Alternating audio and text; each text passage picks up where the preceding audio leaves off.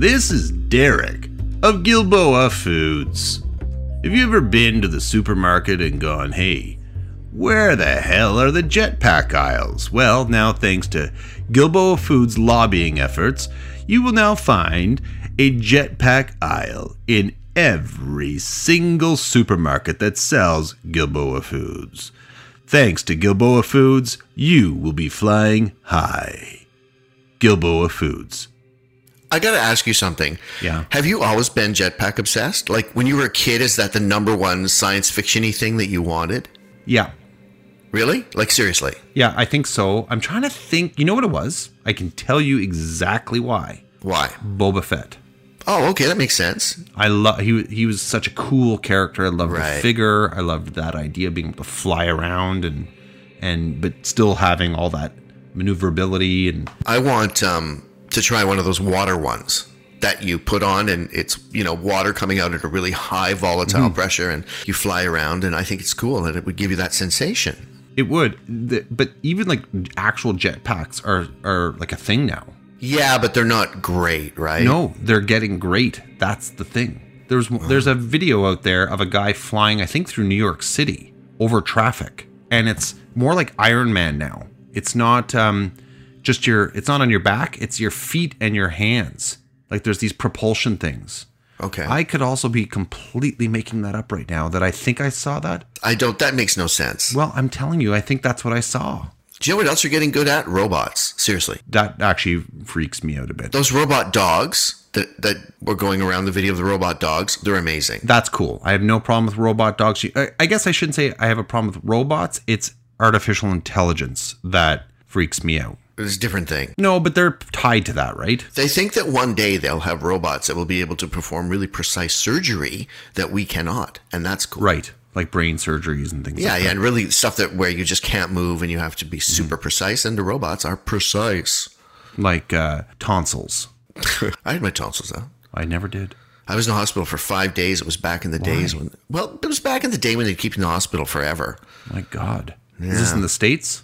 Yeah. Charging your parents an arm and a leg. Well, we were military, so they paid for it. Well, speaking of hospital stays and arms and legs, I'm bringing to you, Riley, a tale today. We promised this, I believe, at the start of season 3, that this season would be dark and sinister and full of evil, bad things. Well, Riley, I'd like to bring to you today one of the darkest tales I've told yet. I'm so excited. And I'm not kidding, folks.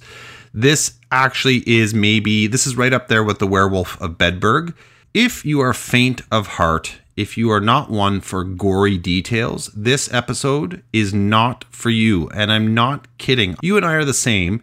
We often cut graphic, gross stuff out because that's not really what this podcast is about. Exactly. We're not that kind of show. No, but in this case, this story is it's essential to the story, so I'm including it. A little bit like the Werewolf of Bedburg. Well, every now and then we need a little bloodshed. Yeah. Now, I have been fascinated since a young age, along with Boba Fett, with vampires. In fact, my very first episode that I did was the Highgate Cemetery vampire. I still remember that because those two guys, those two dueling magicians. That's the best part of that whole story. It is, and it was when you told me to go look at the guy, and I did, and it fulfilled all of my expectations. Yeah, I love that story. It was a cute, fun story. But this one is not cute and it's not fun. And this is one I've been sitting on for a long time. It's a biggie in terms of things that have influenced pop culture. It's with some very famous, and it's the inspiration, some would argue, of Bram Stoker's Dracula. Now, is this Vlad the Impaler? No. However, this story does take us back to the same region of the world. Today I'm going to be telling you the story of Countess Elizabeth Bathory de Exed, or better known as the Blood Countess. The Blood Countess. Have you ever heard of her? No. Okay. She sounds terrifying. Actually, I'll post pictures of her. She's very pretty in her portraits. She also creeps me out a bit when you look at her. Okay, just before we get started, because I'm obsessed with your beverage consumption. Yes. It's too early in the day for you to be hitting the sauce, so it's iced tea, right? Yeah, it's iced tea. Sweet tea. Oh, sweet tea. Well, for those American listeners, when we say iced tea, we mean sweet tea. Because in the States, it's just like literally black tea that's cold when they drink iced tea, right? Well, yeah, not from where I'm from, but in the South, sweet tea. But sweet tea is very sweet. Right. And do you know what? They have sweet tea at McDonald's in the Deep South in the United States. Again, not just like black tea, but with like heaps and heaps and heaps of sugar, right? Yes, yeah. But sometimes they'll have like peach sweet tea. This is the Pure Leaf iced tea that I'm drinking, the lemon-flavored Pure Leaf iced tea. If there's any listeners from Pure Leaf, we are currently looking for a sponsor. Gilbo Foods has yet to send us the promised checks that they've been telling us are coming. So, Pure Leaf, hop on board. Do you know what? I got to tell you, and I know we're off track, but just give me 30 seconds. I actually like Gold Peak better than Pure Leaf. Oh, yeah. Gold Peak is more tea tasting. Yep, I like Gold Peak too. Okay, good. We agree. Yeah, I love iced tea. I'm not a big fan on Nest tea. It's just sugar water. That's right. That's it's how I just feel about fucking sugar water, and you got to pay $1 for it. That's right. Yeah. Okay. Vampire us out. So Countess Elizabeth Bathory was born on the 7th of August, 1560. So this is the era that we're talking about. Olden times. The olden times. We're in the way, way, way, way back machine again here. This is serious way back. Her family was of the Bathory clan, who owned land in the Kingdom of Hungary, which is now that in this area would be now, where you find Hungary, Slovakia, and Romania. She was a Hungarian noblewoman and quite possibly the most prolific serial killer in recorded history. Oh dear. According to Guinness World Records, she has the highest victim count ever recorded, although the number of her victims is debated. Hundreds of girls and women between 1590 and 1610 were allegedly murdered by her. The highest number of victims cited during Bathory's trial was 650, but this number comes from a servant girl whose name was Susanna, who claimed that Jacob Savlassi, who was Bathory's court official, had seen that number in one of Bathory's private books. The book was never revealed, and Savlassi never mentioned it in his testimony. Despite the evidence against Bathory, her family's importance protected her from a death sentence. She was imprisoned in December 1610 within the castle of Cheta. And then there's going to be a whole bunch of, Romanian names that I may butcher. I think I've got that one. The castle of Cheta in Upper Hungary, which is now Slovakia. 650. That's the upward estimation. They think it's probably more around 300. That's some serious killing. That's some serious killing. That's work. The stories of Bathory's sadistic serial murders are verified by the testimony of more than 300 witnesses and survivors, as well as physical evidence and the presence of horribly mutilated dead, dying, and imprisoned girls found at the time of her arrest. What makes this tale not just dark, but weird, are all the stories describing Bathory's vampiric tendencies, such as that she bathed in the blood of virgins to retain her youth.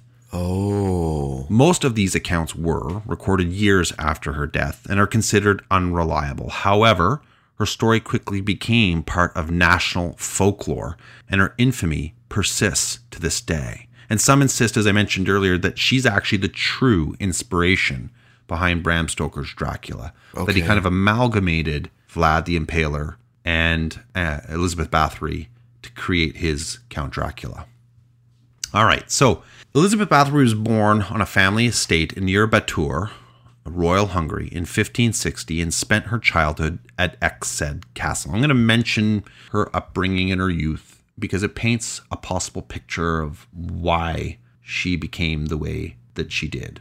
Okay. Purportedly. As a child, Bathory suffered multiple seizures that may have been caused by epilepsy, possibly stemming from the inbreeding of her parents. Wow, okay. Which is not uncommon with royalty, right? I didn't know that caused epilepsy. Well, inbreeding can cause a whole number of different health conditions. Do you know I was at McDonald's once, and the girl, two people in front of me, had an epileptic seizure, and she fell against. I thought you were going to say something else. Okay, no, she fell. No, it's funny. And she fell against a woman, and the woman's tray was sort of upended, and then the woman immediately became angry and demanded that they replace her fries. Oh. You know what's funny? When I was reading about this, I thought something similar happened to me when I was a kid. The first time that I saw that, I was at the local corner store, and it wasn't like a chain. It was called Gabe's. And a kid fell and had a seizure on the floor, and the guy behind the counter started getting angry at the kid and telling him to get out. And there was a pack of, because we would go there because they had video game, like the standing. The console, yeah. Not console, whatever they're called. Arcade. Games, yeah. And there was a group of us, and we didn't know what was going on, but we knew enough to go, this guy's an asshole, and started yelling, like, leave him alone. There's something wrong. And then the kid came to. And I can't remember but I remember we were like, we're never going back there again. I bet you did. They had Guerrilla War or Guerrilla Brothers. It was like two guys. It was an overhead view. It was such a good game. I don't know. Yeah, we probably did. I feel dirty and bad. Man. Okay. At the time, symptoms relating to epilepsy were diagnosed as falling sickness, and treatments included rubbing blood of a non-sufferer on the lips of an epileptic, or giving the epileptic a mix of a non-sufferer's blood and a piece of skull as their episode ended. I've never heard of that before. That's just ridiculous. Like, I knew they leeched and did weird things like that. But I never heard of that. Mm-hmm. This has led to speculation that Bathory's killings during her later life were part of her efforts to cure the illness she'd been suffering from since childhood. However, there is no hard evidence supporting this speculation. You're going to hear me say that a lot, and it's leading up to something. Another proposal made by some sources in order to explain Bathory's cruelty later in her life is that she was trained by her family to be cruel. Stories include a young Bathory witnessing brutal punishments executed by her family's officers and being taught by family members. Though she counted many luminaries among her relatives, her family tree also featured some seriously disturbed kin. One of her uncles, again, it is alleged, instructed her in Satanism, while her aunt taught her all about sadomasochism. Wow. Bathory was raised a Calvinist Protestant. She was endowed with wealth, education, and a prominent rank. At the age of 13, before her first marriage, Bathory allegedly gave birth to a child. The child, said to have been fathered by a peasant boy, was supposedly given away to a local woman who was trusted by the Bathory family.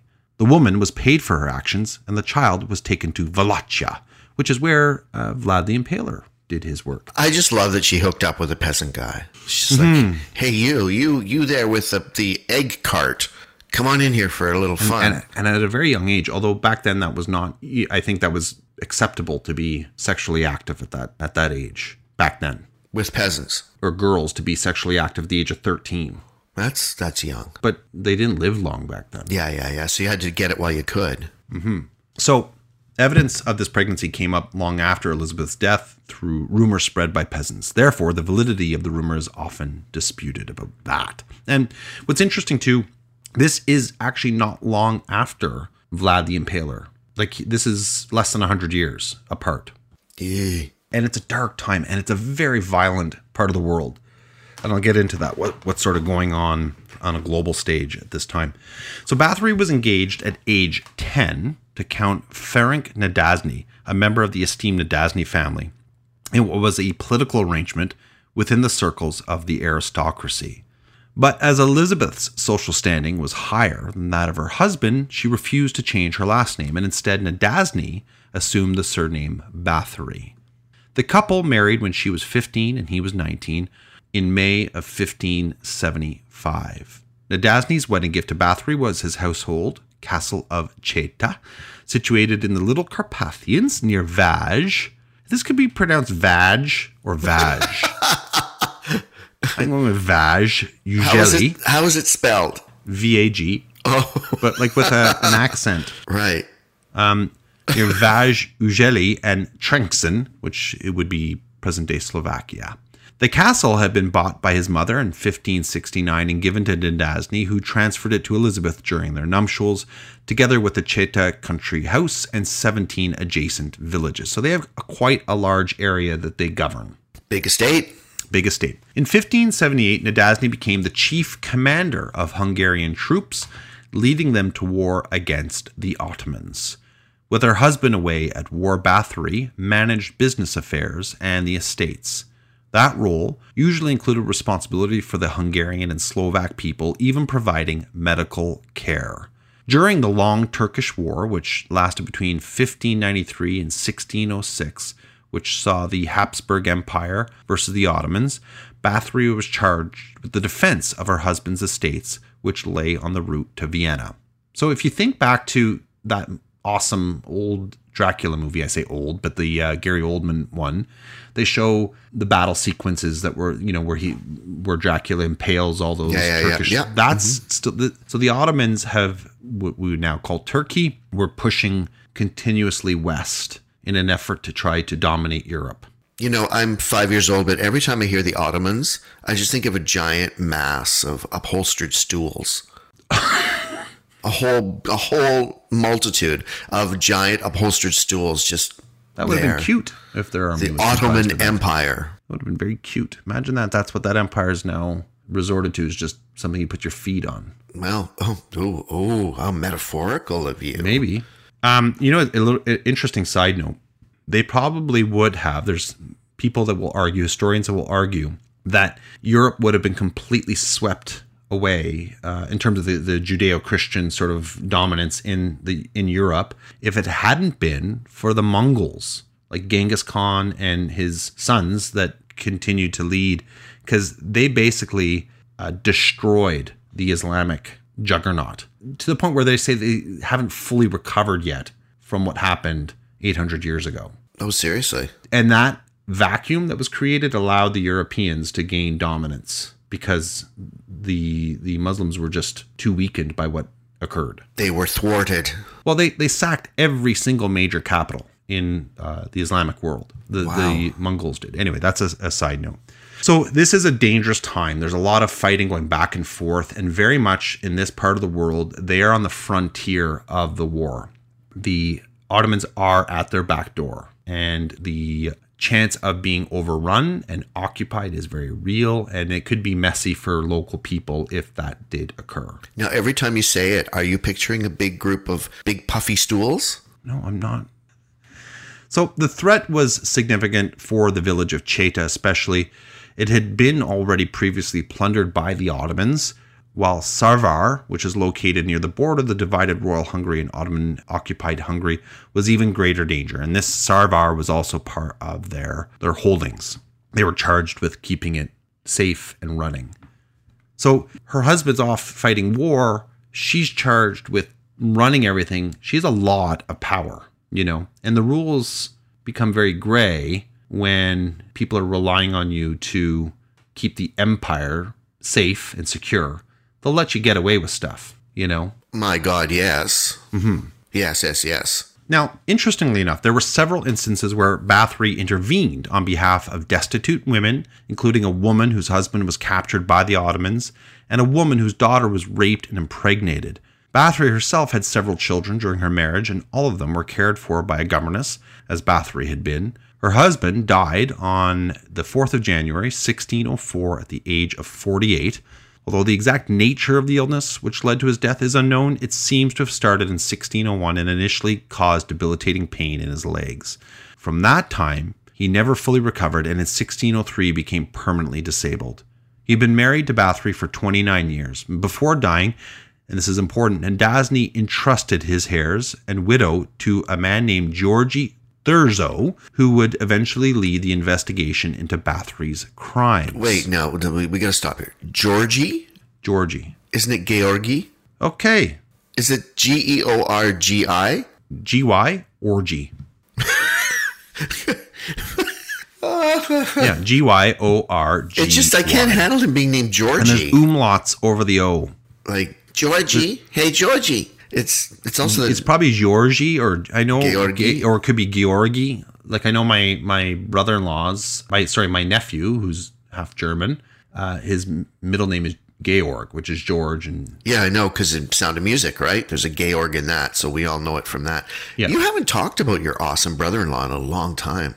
I haven't seen him for a long time. You're just such a role model to so many of our listeners. There's a number of T-shirts we've seen. People are making, fans of the show are making of him, just the likeness of his face. I don't blame them.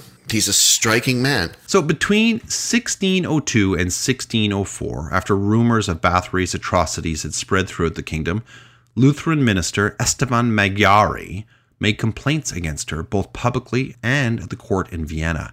The Hungarian authorities took some time, though, to respond to Magyari's complaints. It is argued that her status and power kept authorities at bay. In 1610, King Matthias II finally intervened because Bathory had begun finding victims among the daughters of local nobles. He assigned Thurzo, I'm going to say Thurzo. I think it's Thurzo. He assigned Thurzo, who is the Palatine of Hungary, and her benefactor to investigate. And a Palatine would be like a duke. Oh, yes. Fans of fantasy novels like you and me, we know this term well. Yes. Yes. Yes. Absolutely. Great. Well, look at this. We finally agreed on something. So Thurzo ordered 2 notaries to collect evidence in March 1610. By October 1610, they had collected 52 witness statements. By 1611, that number had risen to over 300. According to the testimonies, Bathory's first victims were girls aged 10 to 14 years of age. Oh. And folks, if you've been listening along going, hey, you know what, this isn't so bad, I think I'm going to be okay with this episode. This is where it starts to get bad. Oh. Be forewarned, and I mean this because this is a trigger warning here. This stuff gets nasty. Later, Bathory is said to have begun killing daughters of the lesser gentry, as I mentioned earlier, who were sent to her court by their parents to learn courtly etiquette. But long before this, local people reported abductions as well. So there were people that were murdered there that worked there, but there were also people that were being taken out of their homes, like children. And these are all girls? All girls. There's some kind of weird pathology there. Uh-huh. The atrocities described most consistently included severe beatings, burning or mutilation of hands. She was known to use a barbed lash and a thick cudgel to beat her victims to death. She would jam pins and needles under the fingernails of her servant girls. So sometimes she wouldn't kill you, she would just torture you, you know.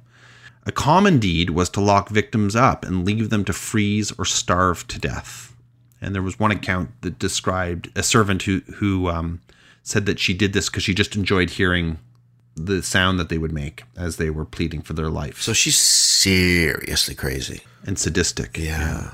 Another terrible thing she would do she would tie victims down, smear them with honey, and then leave them to be attacked by bees and ants. That's just like the movie Candyman. I never saw They do that to him. Yeah. Anyway, continue. According to the Budapest City Archives, girls were burned with hot tongs and then placed in freezing cold water. And Bathory infamously created her favorite device, a cage called the Iron Virgin. It was designed after the Iron Maiden, and her cage was molded like a woman and then fitted with blades. So imagine it, has a hinge. The woman would be placed inside, and then the 2 parts would be closed, and there would be strategically placed spikes and blades that would not kill you instantly because it would miss all your vital organs, and then you would bleed out. And worst of all, she was accused of biting and eating the flesh off the faces, arms, and other body parts of her victims. Although the Count allegedly participated in his wife's cruelties, he may have also restrained some of her worst impulses. When he died in the early 1600s, she apparently became much, much worse. With the help of her former nurse, Ilana Jou, and local witch, Dorota Senses, Bathory began abducting peasant girls to torture and kill. So the allegations were that before he died, she kind of did more torturing of servants and things. And the occasional one would die here and there, but she really ramped up. And she really ramped up when her husband died. Right. Because that kind of gave her free rein. Well, there was to no do whatever the hell oversight, she wanted. right? She's in control. And a lot of these things too would occur when he was gone off fighting the wars. Of course. So biting chunks of flesh from her victims became more common, and one unfortunate girl was even forced to cook and eat her own flesh. Bathory reportedly believed that human blood would keep her looking young and healthy. Some servants claimed that she would bathe in her victims' blood, either to keep her skin looking young or to quell her seizures. Allegedly, this zest for blood all started when, while conducting a cruel act on one of her young female servants, spots of blood landed on her, and Bathory noticed that her skin had tightened. And from that moment forward, she became obsessed with blood. Oh my God. It was then that she used the Iron Virgin to bathe in the blood of young female virgins and eat their flesh. Bathory's obsession with her secret eternal youth began to outnumber the common girls in the village. Without hesitation, Bathory lured in young girls from other high society families, which ultimately led to her downfall. Some star witnesses of noble blood themselves named relatives who had died while at her court. Others reported having seen traces of torture on dead bodies, some of which were buried in graveyards and others in unmarked locations. 2 court officials, Benedict Desio and Jakub Zawlasi, claimed to have personally witnessed the Countess torture and killing young servant girls. I find that hard even reading that stuff. You know what? I think that there was a show that ran, I think, 3 seasons called Salem. And it was the story, it was sort of an interpretation of what happened at Salem during those, whatever. Yeah. But anyway, there's a character in there that I think is based on this because she had a bathtub and above it she would suspend a girl with a little tube in her so she'd slowly trickle blood into this bathtub. Yeah. I think that might have been based on this. Well, and as we mentioned several times, we've mentioned several times in this podcast, also Lady Gaga's character in American Horror Story was apparently based. Lady Gaga said this. She was basing it off Elizabeth Bathory. Oh, okay. Yeah. Okay. Yeah. So, on the 12th of December, 1610, Nicola VI Zorinsky, the local count, and her son-in-law confirmed the agreement with Terzo about the imprisonment of Bathory and distribution of the estate. On the 30th of December, Terzo went to Cheta Castle and arrested Bathory, along with 4 of her servants who were accused of being her accomplices: Dorada Senses, the witch, Ilona Ju, Katerina Benica, and Janos Uvari. According to Terzo's letter to his wife, his unannounced visit found 1 dead girl and another living prey girl in the castle. Some were half burnt, alive, and noticeably missing chunks of flesh from their faces. God. Yeah. Some argue that this was fabricated and embellished by those who wished to see her brought down, and that might be true. Terzo debated further proceedings with Bathory's son Paul and 2 of her son-in-laws, Nicola and Georgi Drugeth. A trial and execution would have caused a public scandal. An influential family which ruled Transylvania would be disgraced, and Elizabeth's considerable property would have been seized by the crown. Terzo, along with Paul and her 2 sons-in-law, originally planned for Bathory to be spirited away to a nunnery. But, as accounts of her murder of the daughters of lesser nobility spread, it was agreed that she be kept under strict house arrest and that further punishment should be avoided. You okay? I got burpy all of a sudden. I noticed that. I thought you were going to transform. Had a delicious lunch. So here's the big question. There's a supernatural element to this story, and we'll get into that. But what I think is the more interesting and weird thing is, did she actually even do this? Or was she set up? And there's a lot of people who think that she was innocent of these crimes, that this was all a ploy to grab power. Most of the witnesses testified that they had heard the accusations from others, but did not see it themselves.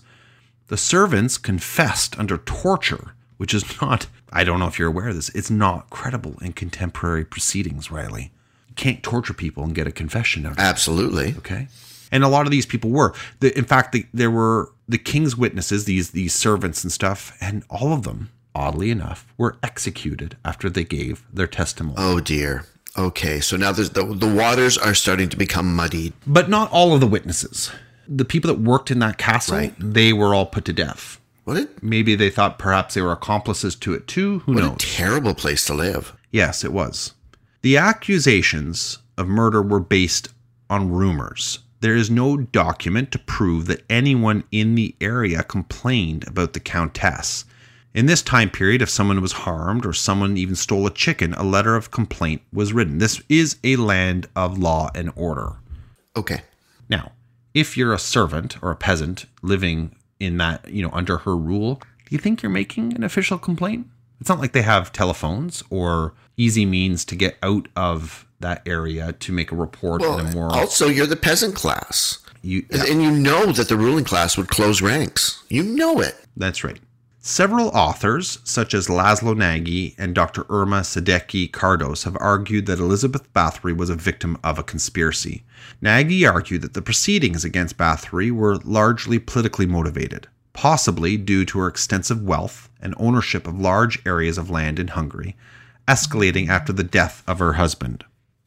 The theory is consistent with Hungarian history at that time, which included religious and political conflicts, especially related to the wars with the Ottoman Empire, the spread of Protestantism.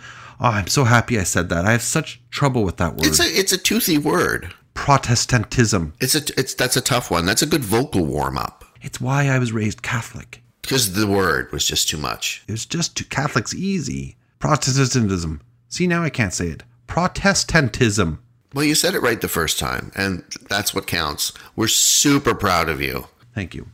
Now I have to repeat it, though, because I feel like I've lost my spot. Protestantism. Thank you. And the extension of Habsburg power over Hungary. Moreover, King Matthias owned a large debt to Bathory, which, lo and behold, was cancelled after she was arrested. Oh. It's interesting, right?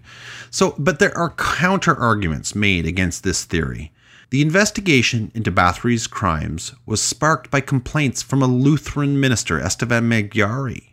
So he has nothing to do with this family or any of the nobility. He's just a lowly minister where do you think he would have heard that from? The local people. Right, of course. They would come to him. They were going to him. Yeah, of course. This does not contribute to the notion of a Catholic Habsburg plot against the Protestant Bathory, although religious tension is still a possible source of conflict, as Bathory was raised Calvinist, not a Lutheran. So, and just to give you again some more historical context, so the Habsburg dynasty, which is sort of the remnant of the Holy Roman Empire, they are Catholics. Okay. Based out of Bavaria and Austria, and, that area. So that's why you get in like the First World War, the Austro-Hungarian Empire is siding with the German. They're all sort of linked together. Okay. And they're very, very pro-Catholic. Habsburgs are very pro-Catholic. They needed these other Christian states, though, to be on side. So there was an alliance there, and then eventually they took it over. But people still practice. The politics of religion. How lovely. And then even between different Protestant faiths, there's no love lost, right? Between Lutherans and Calvinists. So it could be that this guy had it out for her, but it doesn't make a lot of sense that a priest would hatch this plan to take down this countess and say something so outlandish as this, if there wasn't a great... It's a pretty extreme accusation to come up with. Yeah. To support Bathory's innocence, the testimony of around 300 witnesses and the physical evidence collected by the investigators have to be addressed or disputed. That evidence included numerous bodies and dead and dying girls found when the castle was entered by Turzo.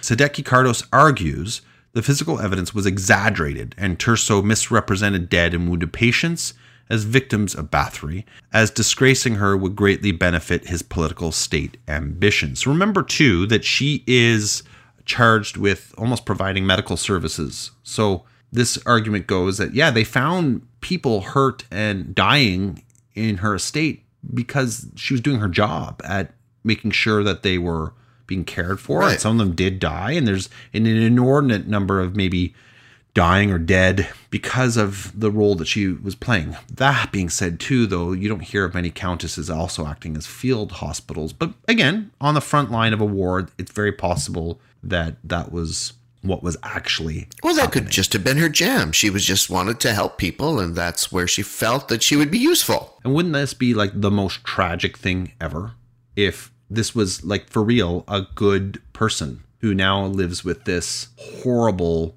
legacy. I hope it's not. I like the spooky version better. And I don't think it is, and I'll get into that in a little bit.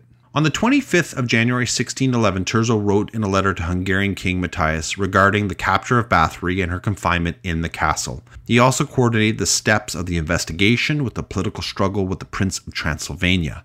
As Georgi Thurzo wrote, Elizabeth Bathory was locked in a brick room with only a small hole built into it to receive food and water. But according to other sources, written documents from the visit of priests in July 1614, she was able to move freely and unhindered in the castle, so what we would today call house arrest. She wrote a will in September of 1610 in which she left all current and future inheritance to her children. On the evening of the 20th of August 1614, Bathory complained to her bodyguard that her hands were cold, whereupon he replied, "It's nothing, mistress, just go lie down." She went to sleep and was found dead the next morning at the age of 54. She outlived her husband. She did. She was buried in the church of Cieta on the 25th of November, 1614. And this is what I think is interesting. But, according to sources, due to the villagers' uproar over having the Countess buried in their cemetery, her body was moved to her birth home at Exed, where it was interred at the Bathory family crypt. I think that's important because if there was no foundation to these accusations, the people who purportedly suffered at her hands, I don't think they would have acted that way if it wasn't true, if they weren't impacted by it. If this was actually a good person who had been caring for the ill and maimed, I don't think that they would have been a party to this, higher political game and cared whether she was buried. The fact that they were angry enough that they tried to force her body to be moved and did achieve that tells you what they really thought of her. Yeah. Okay. Makes sense. Right? Here's the interesting thing. Another interesting thing, I should say. The location of her body today is actually unknown. Oh. The Cieta Church or the Castle of Cieta do not bear any markings of her possible grave, which has led some to believe that her body was either hidden or that she never truly died. Oh, I love that. Mm-hmm. Now, I'm not gonna get into that side of it because that is pure speculation. Of course, there are stories that she is alive or undead to this day, and that a lot of the stories and things like that have come out of that area of the world are actually her and not this Vlad the Impaler / Dracula that Bram Stoker wrote about. I went back and I did a little bit of reading and research into Romanian vampiric lore. Like, what I know that type of idea exists there, but I didn't really know what the actual mythology behind it was. Oh, good. This will be interesting. It's short, but I just wanted to sort of share this with you. Good. It adds to our lexicon. Yeah.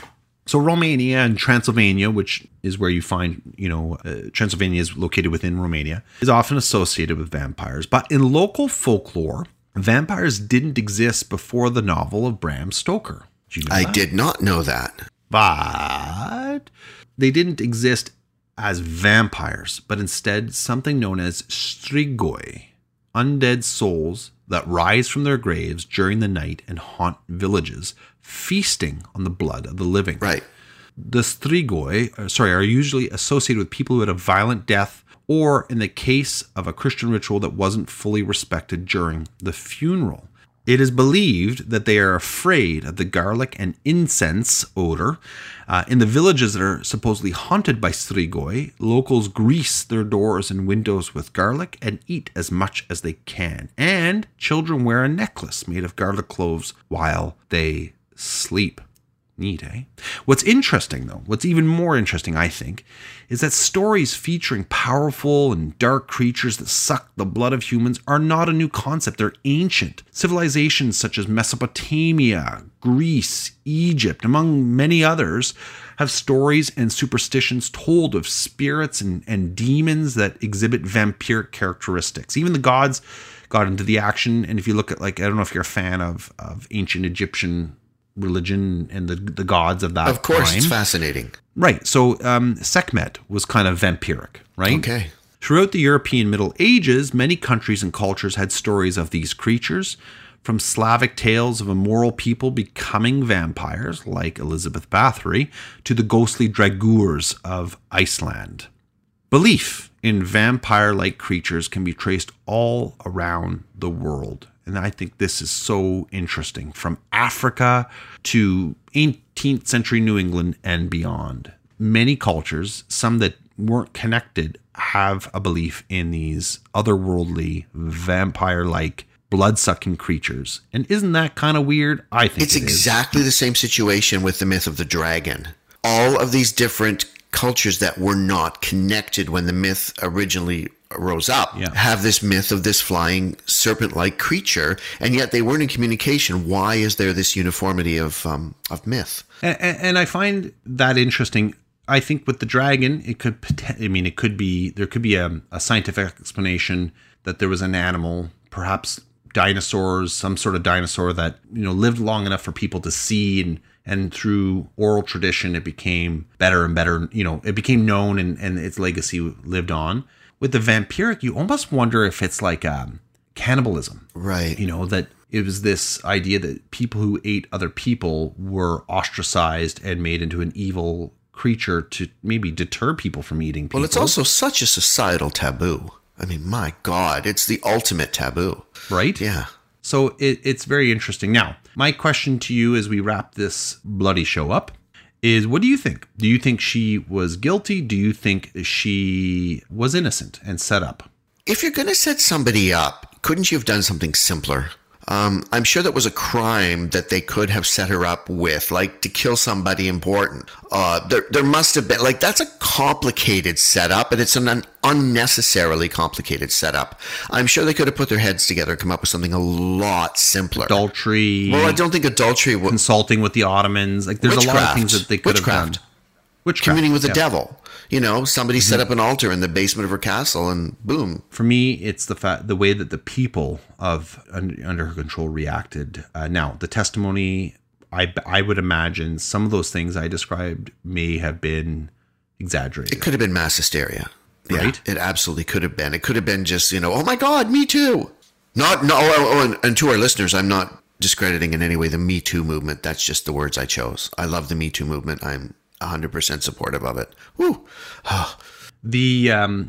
God. Woo.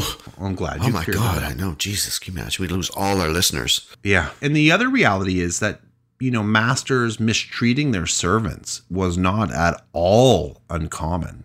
In fact, beating your servants was sort of an expectation. It was like beating your kids, right? To keep them in line, to teach them proper manners. It was how you trained your servants to behave, was by beating them. So to suggest that perhaps she stepped a little bit further out of that box and severely beat them and tortured. I love you. She stepped a little out of that box. No, Dan, she got in a boat and sailed away from that box. Yeah. Well, I would say that if she starts getting into the bathing in blood, to me, that may have happened. I do think that there was some sinister stuff with her, especially when you consider there was actual physical evidence, right? This guy goes in and he's right. This is a letter that's been recovered. He wrote to his wife saying, "This is what I saw." And apparently he was quite disturbed. It was horrifying what they found in her castle. I'm horrified listening to it. You should see what the castle looks like too. I'll post a picture of that Spooky as well. And gray it's like, and bony. Yep, it's right up there with the Dracula castle. It's a mountain fortress castle, and it doesn't look like a happy place. I watched a video too recently of a guy going through the ruins of Vlad the Impaler's castle, and it's ruins now. You can't. There's no. It's not a functioning building anymore. Very creepy. Really, really creepy. Of course, yeah. That whole part of the world creeps me out. It is gray, and me too. It's dark. It's lots of mountains and forests. Teeming with superstition. Yeah. But they have good cheese. From that where? part of the world, I believe, is good cheese and good, meats and things. Oh, yeah. You get a good sausage. So I like to think that we provide balanced content. On one hand, they have lots of demonic things. And then on the other, they've got good cheese. And meats. Brought to you by Gilboa Foods, known to bring the best demonic cheeses and meats from every corner of the world. Gilboa Fruits and demonic cheeses. So you just said Gilboa Foods and then Gilboa Fruits. I think the listeners and I are confused. What is the name of the company? Well, it's currently a legal battle. I don't want to get involved because I'm not actually, we're just being supported by that company. But there's a potential name change coming. I like Gilboa Fruits. Well, you call them. I'll call John Gilboa. John Gilboa, but he had a stroke and I heard he's not doing well. Well, poor guy. He hit the bottle hard though, so shit happens. That, Riley, is the end of my story. Okay. I hope you enjoyed that. Yeah, it was very historical. I hope it wasn't too dark. No, it was not. It was. It was. Know what? I thought it was going to be a lot darker. I'm surprised. Yeah, you didn't. It doesn't touch the werewolf. It's still that's the jewel in your crown. Oh. Yeah, that one, that still upsets people. The torture stuff. Oh yeah, I get letters all the time. See, I find that the Iron Maiden stuff, that to me is really disturbing. Yeah. Because I can't think of a worse way to die. I can. Which? What? Oh, there's lots of ways. I remember once I read in a book about somewhere in Asia. I don't know if it was China. It's probably China. They were a little bit more brutal, I think, in China. Maybe not, though. I don't know. Yeah, they could be. So they would do this murder, this way of executing you where they would give you opium and then slowly dismember you over time. Oh. Yeah, so they would... Yeah, well, or flaying. Flaying would be terrible. They cut your foot off and then cauterize it, but you were given so much opium that you'd be blissed out. You know what the Mongols would do if they caught like a prince or something? What? Because they believed in their spiritual beliefs, that you couldn't shed the blood of a noble person, even if they're from another place. So they would wrap you up in a rug, beat you to death, and then throw you in like a river. Jesus. That way, no blood was actually, it was blood. I thought you were going to say they would just drown them. No, they wanted you to suffer. Oh. Yeah. Yeah. We're cheery. Yeah. And this is the first time that Dan and I think, have recorded during the day in probably, 2 years? We've only been recording for a year. So. Oh, right. Duh. Feels like forever. I know it's only been... I don't know. It's been a long time. We rarely record during the day. Because usually it's night and you've had dinner and you're usually a bit drunk. I'm a bit drunk, and literally 30% of the time, I'm actually technically... And I'm usually dressed as a woman. Yes. So this is a whole new vibe for us. It's Denise St. Clair, the Lady of the Night. That's a good title for me. It's the middle of the day, so it's what? It's light out and we look different. Okay, well, I love that story. A very good contribution to our library of the weird. I think so. I was proud of it. And she's neat, and someone I've wanted to talk about for quite some time. I like her name too, Bathory. It's a good name. Do you have any business? Just the usual, folks. Continue to send us messages. We love the fact that we hear from you from time to time. If you enjoy what you're listening to, feel free to share the word of the weird with the world. If you are working in a tourism capacity, whatever city you are in, make sure that you tell people that are visiting your town or city hey, while you're here, you should listen to The Weird. And they'll say, oh, is this a show that's produced here in your in your town? And you'll say, no, but you should listen to it. And they'll go, what? But I don't understand. I thought you were providing tourism for your location. And you'll say, just listen to The Weird. What's so hard to understand about that? They'll back up. They'll be a bit nervous. You'll laugh apologetically. Just joking. But seriously, listen to The Weird. Okay? That's for all my tourism officials listening to the show. What? What the hell was that? Jesus. I have outbursts. And it's, My God. I'm not able to perform on stage for a year and a half. This is the only venue I've got. Okay? I know. Same here. Give me some creative license. Same here. Okay. Let's wrap her up. We're just under an hour, so that's good. It still gives people time to go out and get a popsicle. Okay. So we love you folks. Keep on listening. Keep on trucking. That's all we ask. Just stay with us on this wild ride. And I will be hosting next week's episode, and I'm going to tell you a tale of a big old castle. Whoa. Big old castle. That's all I'm going to tell you now. dangling that in front. Is it Castle Grayskull? No. Oh my God. Speaking of which. We were just about to go. Now I've done No. I watched a couple of episodes of the relaunch of He-Man, which is written by Kevin Smith. Oh. And it's garbage. Oh. I he wrecked it. He completely wrecked it. He took it too fucking seriously. Oh, yeah, okay. It just doesn't work. But there's lesbianism in it, so hey. Where did you watch it? It's on Netflix. Or is it Amazon Prime? It's somewhere. Something. I only have Amazon Prime and Netflix, so it's on one of the two. Okay, I'm just warning you. I was heartily disappointed because He-Man was a favorite of mine.